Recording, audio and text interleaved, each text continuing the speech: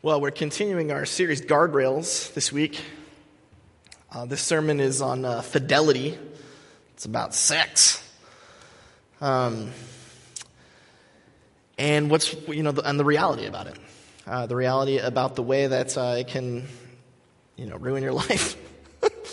But every week we start with a new Traffics device. Our own Jack Culp, his company Traffics Devices, makes guardrails, literal guardrails that save lives. So I'd like to introduce you to the EnviroCone. This is the EnviroCone. This is made with 80% recycled material. So not only are we keeping drivers safe, we're also doing our part to help the environment. So Traffics Devices, thank you very much. And then, of course, I did want to reiterate the power of the Scorpion. I like to, joke with Jack a little bit about this, but this really does save lives. I mean, Traffics Devices really have. I mean, it's hard to know how many lives cones save, but we do know that the Scorpion has saved thousands of lives since it's been implemented. So not only is it, it's real. What Jack does is he sells things that do make a difference, and so we thank you for that, Jack. But guardrails, we've been saying, the whole point of a guardrail is to minimize damage. Minimize damage. And the reason for that is because our hearts, we can't do anything about. All right? God's the one who transforms hearts. Okay? God, the Holy Spirit indwells us, and over time in our lives, if we participate with the Spirit, we listen to and follow the Spirit, our hearts change. And that's what God does. That's God's activity. However, in the meantime, while your heart is still being conformed to the image of the Son of God, it's not a bad idea to throw up some guardrails in your life to protect you from massive damage, right? Because, if you're staying on the road and you start to veer off, a guardrail is going to push you back in. It's going to protect you from doing something that could really, really make a big impact. And so let's look at what Paul thinks about the impact of sexual immorality. He says in 1 Corinthians 6, you'll notice I've made some changes to the translation to better reflect what the Greek is trying to tell us. It says, flee from sexual immorality. All other sins people commit are outside their body, but a person who sins sexually sins against his own body. Don't you realize that y'all's body is the temple of the Holy Spirit who is in you, whom y'all have received from God? Y'all are not your own. Y'all were bought as a price, so honor God with y'all's body. The first question that we need to answer is the question of what is sexual immorality, all right? And in order to know what sexual immorality is, we need to know what sex is for. And so if you just go right back to the beginning of the Bible, in Genesis 1, Genesis 1 tells us that God creates humanity in his image, meaning that we are like sort of the kings of the world. So that you'll notice at the end there it says, take charge of the fish of the sea, the birds in the sky, everything crawling on the ground. Human beings have been entrusted with the earth to care for it, to make it thrive. It's sort of like our garden. But in order to do that, God says, be fertile and multiply. Fill the earth and master it. Take charge over it. You can't do it alone, Adam and Eve. You're going to need more participants if you're going to effectively do what I've called you to do. And so, God made a way for us to be fertile and multiply. The Bible does talk about romance and falling in love and being in love. Those are things that the Bible acknowledges. But the primary reason for sex is to create children. That's what it's about, is to make families. And so even when the Bible's talking about romance and whatnot, the romance and the love are meant to sustain families, right? So the sex creates a family by doing procreation, but then after that, sex keeps the family unit ideally intact and loving and stable. Okay? This is why in marriages where there's no sex, those marriages tend to go very badly. All right? Typically, this is because of a man and the man, what he wants and desires. There are other things that contribute to a stable marriage. Sex is one of them. But sex is designed to create and sustain families. That's what God did with it. That's why we say that sex that is outside of a committed marriage is not good. Any sexual activity that undermines that cuts away at, that takes away from this goal of creating and sustaining families, that's a no-go. That's bad stuff. But how bad is it?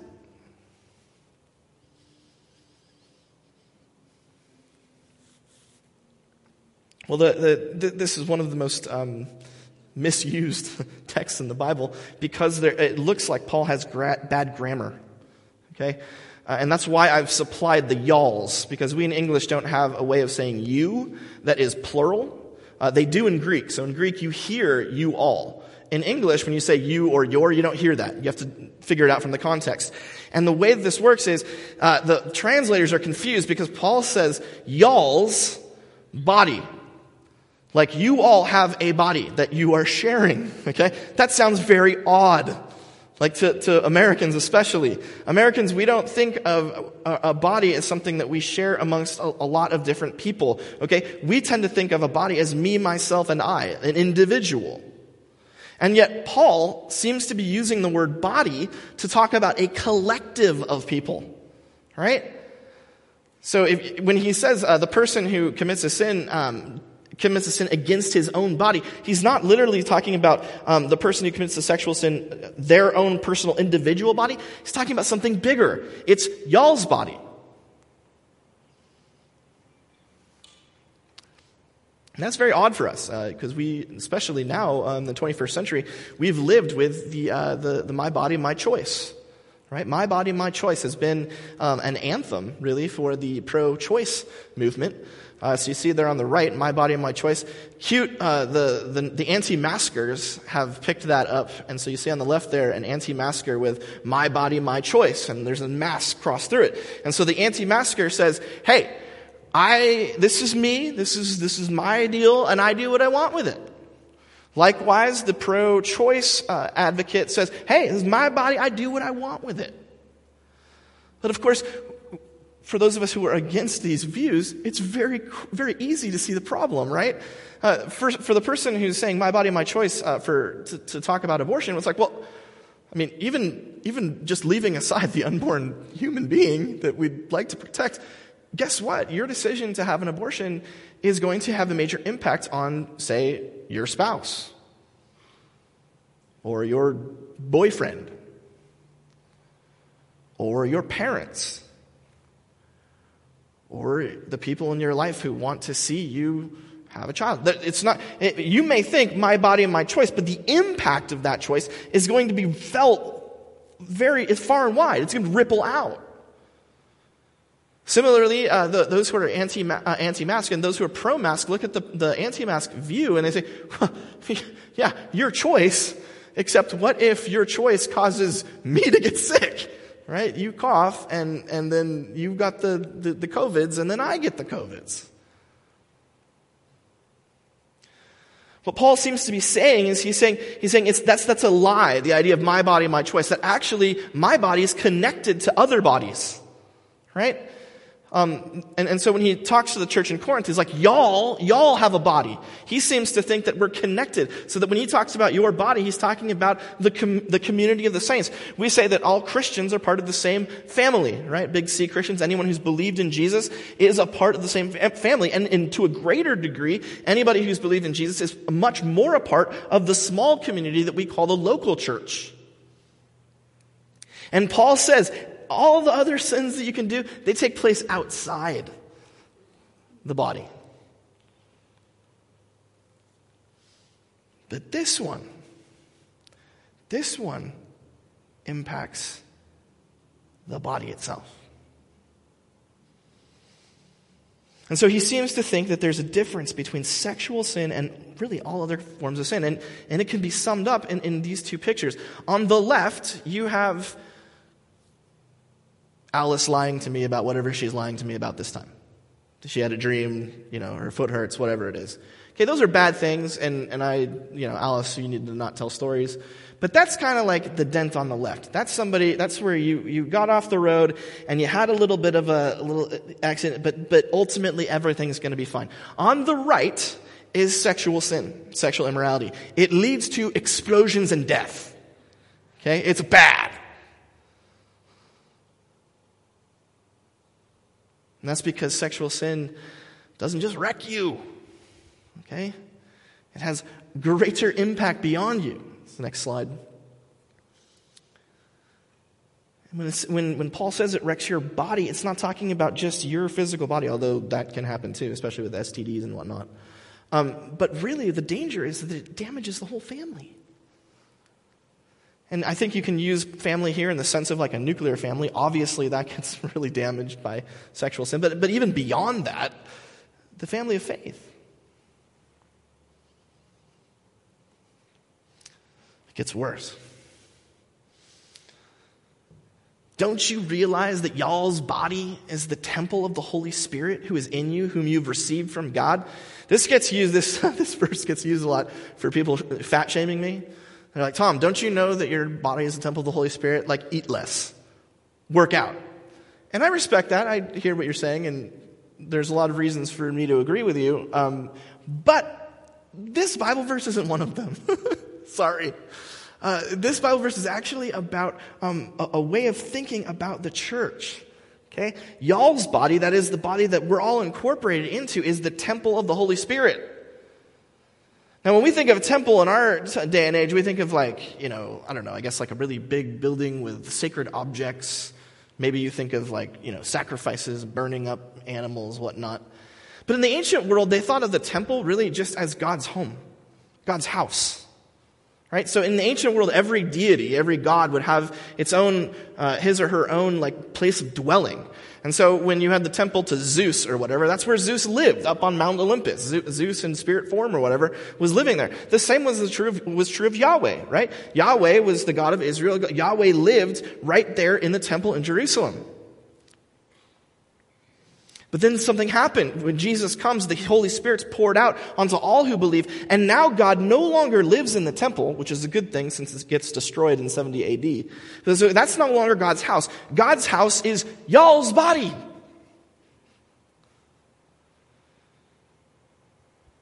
We are where God lives in the form of the Spirit. The Holy Spirit is shared amongst us, empowering us, guiding us. We are God's home.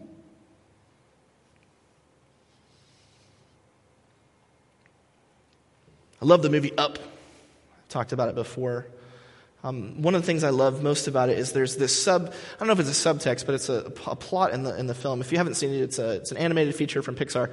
And it centers on this guy, Carl. And Carl, at the very beginning of the movie, we find him in his own story of romance, right? Carl meets Ellie as a young man, as a boy really, and they immediately fall in love. They're soulmates. They get married. They live life. They can't have kids, sadly, but they're still best friends. They work together at the zoo. In Carl's old age, in Carl Fredrickson's old age, he loses his wife. And what happens in the movie is we start to realize that though Ellie is gone, he started to think of his home as Ellie, right? So he talks literally to the house. Anytime he wants to talk to his wife, he speaks to his home. And he carries it on like these balloons. He turns it into a floating thing. Why? Because some corporation wants to come and destroy his house. They want to make it into like a commercial center. And so he makes it fly away because he can't imagine the idea of his wife being destroyed. The home and his wife have become the same thing. All the memories, the places where they hung things up, the paint job that they did, all the floors that every time it creaks, he remembers her. She and the house become one and the same. The point of the movie, the process of the movie is him letting go of her and in effect letting go of the house. And I think that's actually a really good metaphor for the way Paul thinks of the church. Right? God no longer living here or there. God in the Spirit is among us. We are his home. And if anything damages us, it's like going up to the house and smashing the windows or vandalizing the outside or lighting it on fire. In the same way that the Jews were horrified when the temple was destroyed in 70 AD, sacked by the Romans, Paul thinks God's horrified when sexual sin tears apart the body. So next slide. Sexual sin wrecks not just you, but God's house. That is your church. I know of one exception to this rule. Typically, what happens when there's a major divorce in a church is the church has to take sides. Right? We've seen this happen, where one spouse is held to be more responsible by the church, and that spouse ends up leaving, right? And the people who are close to that person are heartbroken because now that part of the church has been torn away. And not only that, but the one who stays is now irreparably damaged and really, really hurt. It's hard to come back from that. It gets worse. Y'all are not your own. My body, my choice. No. You're the body that God owns, and it's His choice. And how did God make you His? He bought you at a price. 1954 Fender Stratocaster.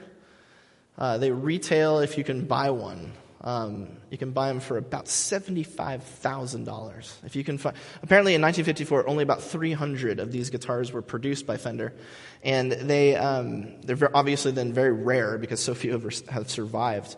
But this particular guitar is considered a collector's item.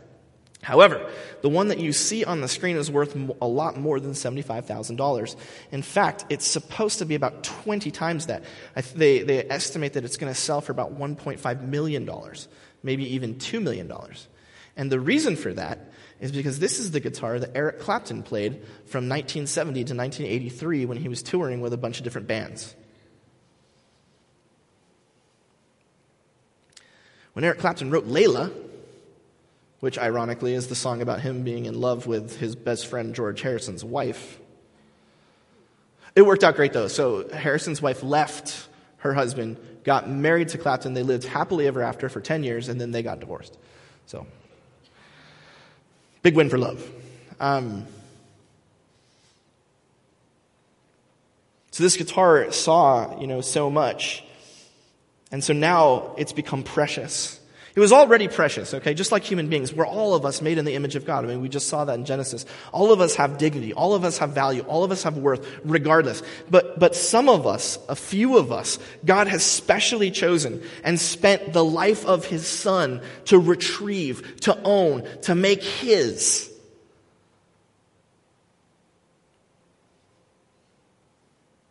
We were already valuable, but now we've become God's special, beautiful treasure. And God's saying, please, please, please, you must know that those organs are dangerous. What you can do with them can undermine the very purpose for which they were given, to create and sustain families. And I sent Jesus, and He died so that I could have you. That's the next slide.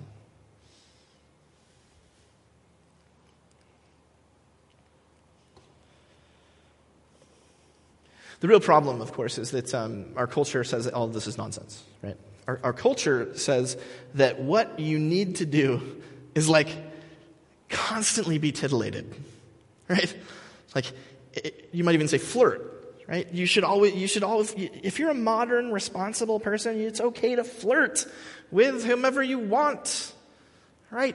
And you should be excited. I mean, if they didn't think this, then why did they put beautiful people in every one of their movies and every one of their shows? They're all, gorgeous. Perfect human specimens. And they're designed to make us look and be attracted and be excited. And the culture is saying, just walk up, just get close. But then ironically, when we do cross the line, right, then it's she's a homewrecker. He just ruined his family. There's this immediate sense of now we got to judge and hate on this person because they did the very thing that we've been tempting them to do the whole time.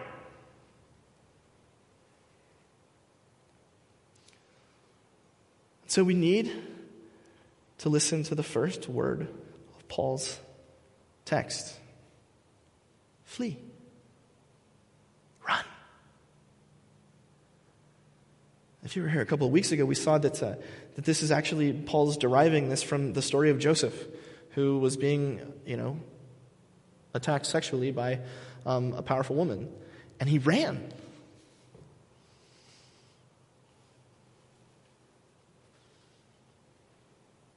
That was his guardrail. What are our guardrails? Okay, we want to make sure that we're not even in a space where the temptation starts and pulls us to the side. We want to be like, we want these big orange cones and big barricades to say, just go that way. Stay in the middle of the road. Do not get close. I thought of a few things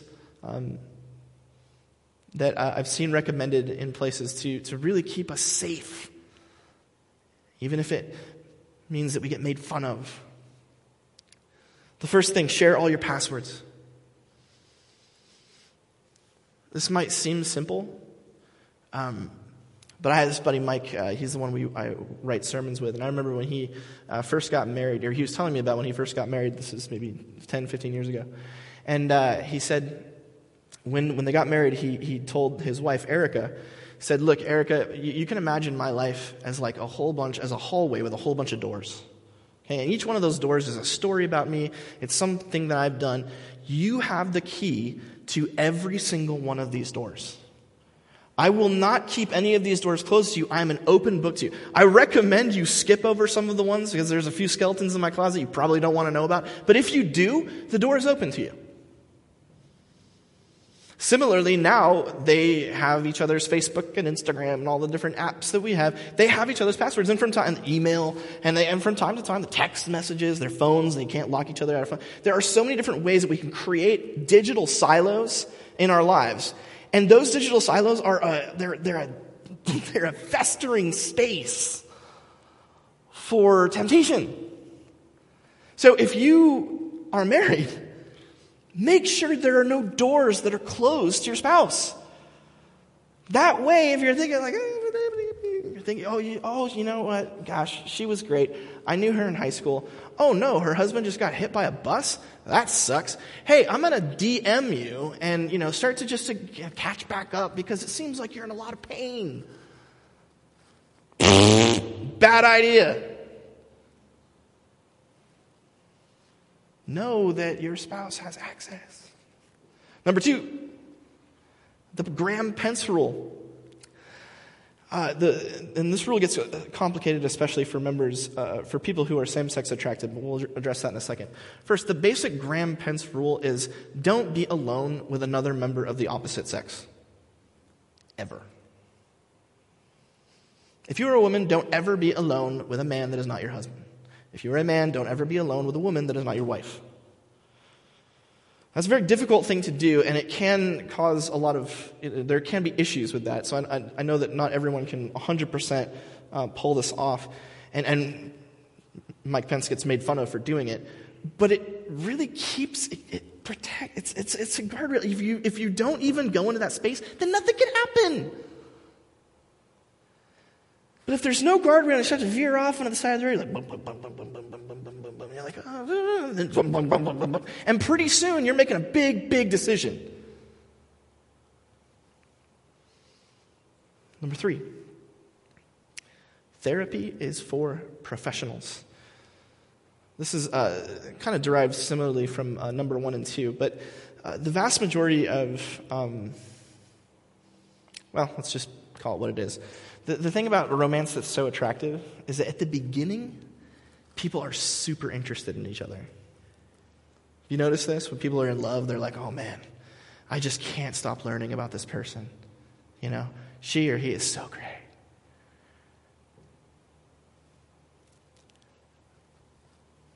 And what happens in a lot of times is there's people who are wounded. And they need a shoulder to cry on. They need somebody to hear them. To listen. And that person might be you.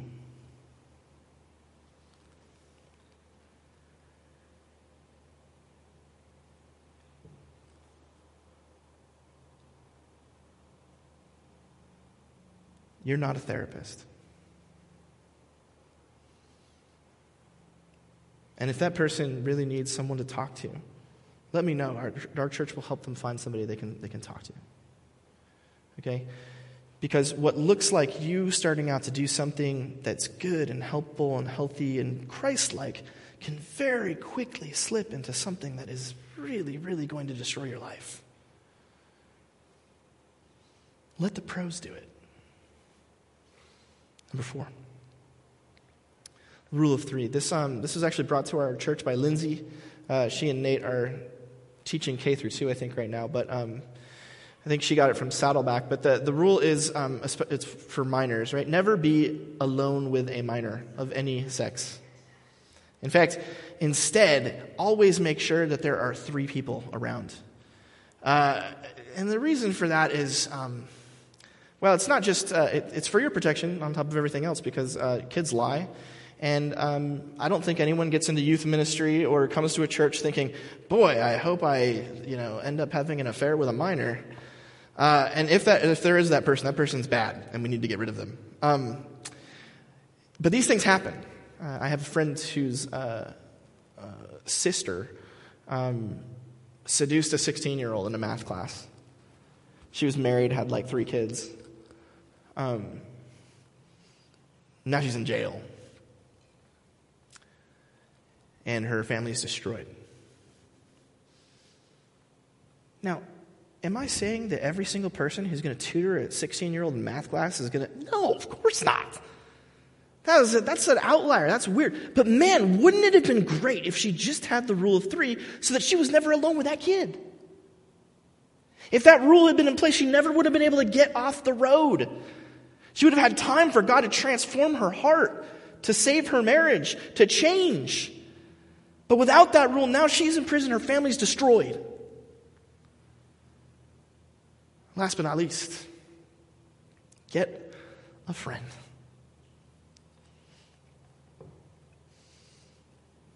This one's really important because it's a special kind of friend. I was, I think, most impressed by Mike Harrison, who he's on our finance committee. Great dude. He's been meeting with the same 3 guys for like 40 years or something. Twice a month, I think. They meet on Fridays for breakfast, something like that. And what's interesting about these guys is they are not part of this community. Right? The 3 guys that he hangs out with, they don't show up here. They go to other churches. They're not a part of this family. They're also not a part of his family, his nuclear family. They're outside. And so he can share things in his life with them that might be embarrassing or, dangerous to share here with us, and vice versa.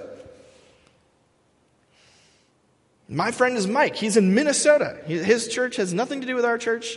We work together. We talk at least once a week, but we don't just talk about sermons. We talk about, hey man, how's your life going? Hey, what's happening? This is a safe place where you can tell me, because once you just get it out there, if something's dangerous, if you get it out there with your friend, the friend, like, hey, man, you got to do X, Y, and Z. We're going to pray about this. We're going to change it. That's a guardrail that's going to protect you so you don't keep secrets. Right? The secret, that's where it all starts to fester. With your Facebook friend from high school that nobody else knows about. That one person who seems so special. Get it out to your friend before anything happens.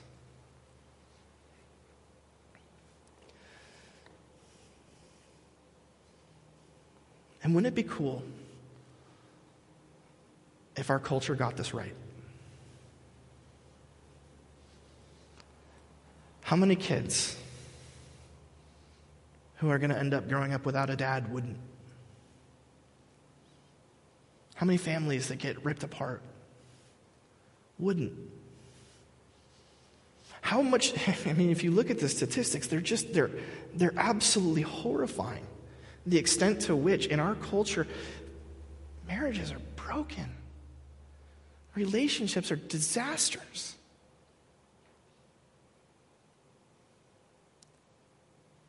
But if we put these guardrails up and we kept them, husband and wife, spouses, and both were 150% committed to this, to making sure that we're not going off the rail and putting in the time and the effort to communicate these things and to ensure that the romance never totally dies and to ensure that we don't start finding our solace and comfort in so-and-so instead of, if we just got this one thing, how much different would the world be?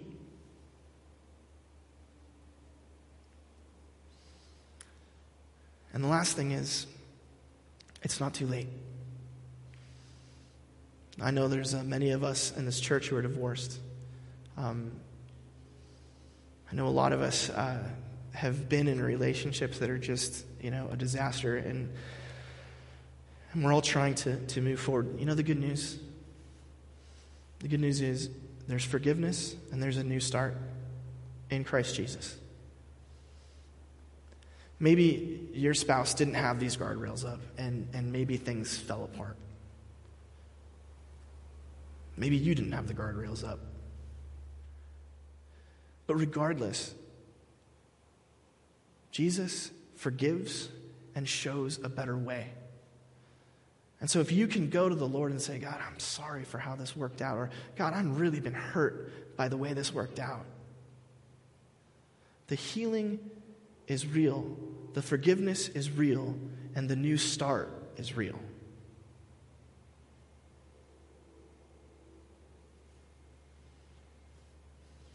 But for now, let's put our rails up.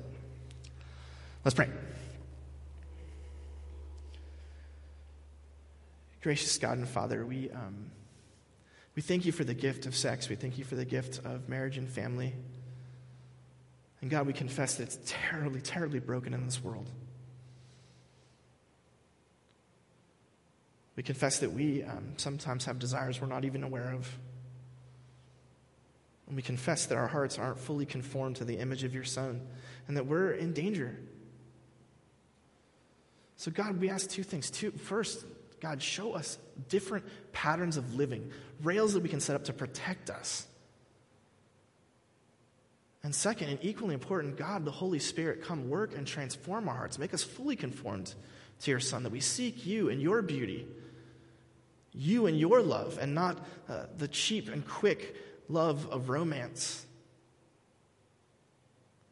That instead you, God, will be our desire.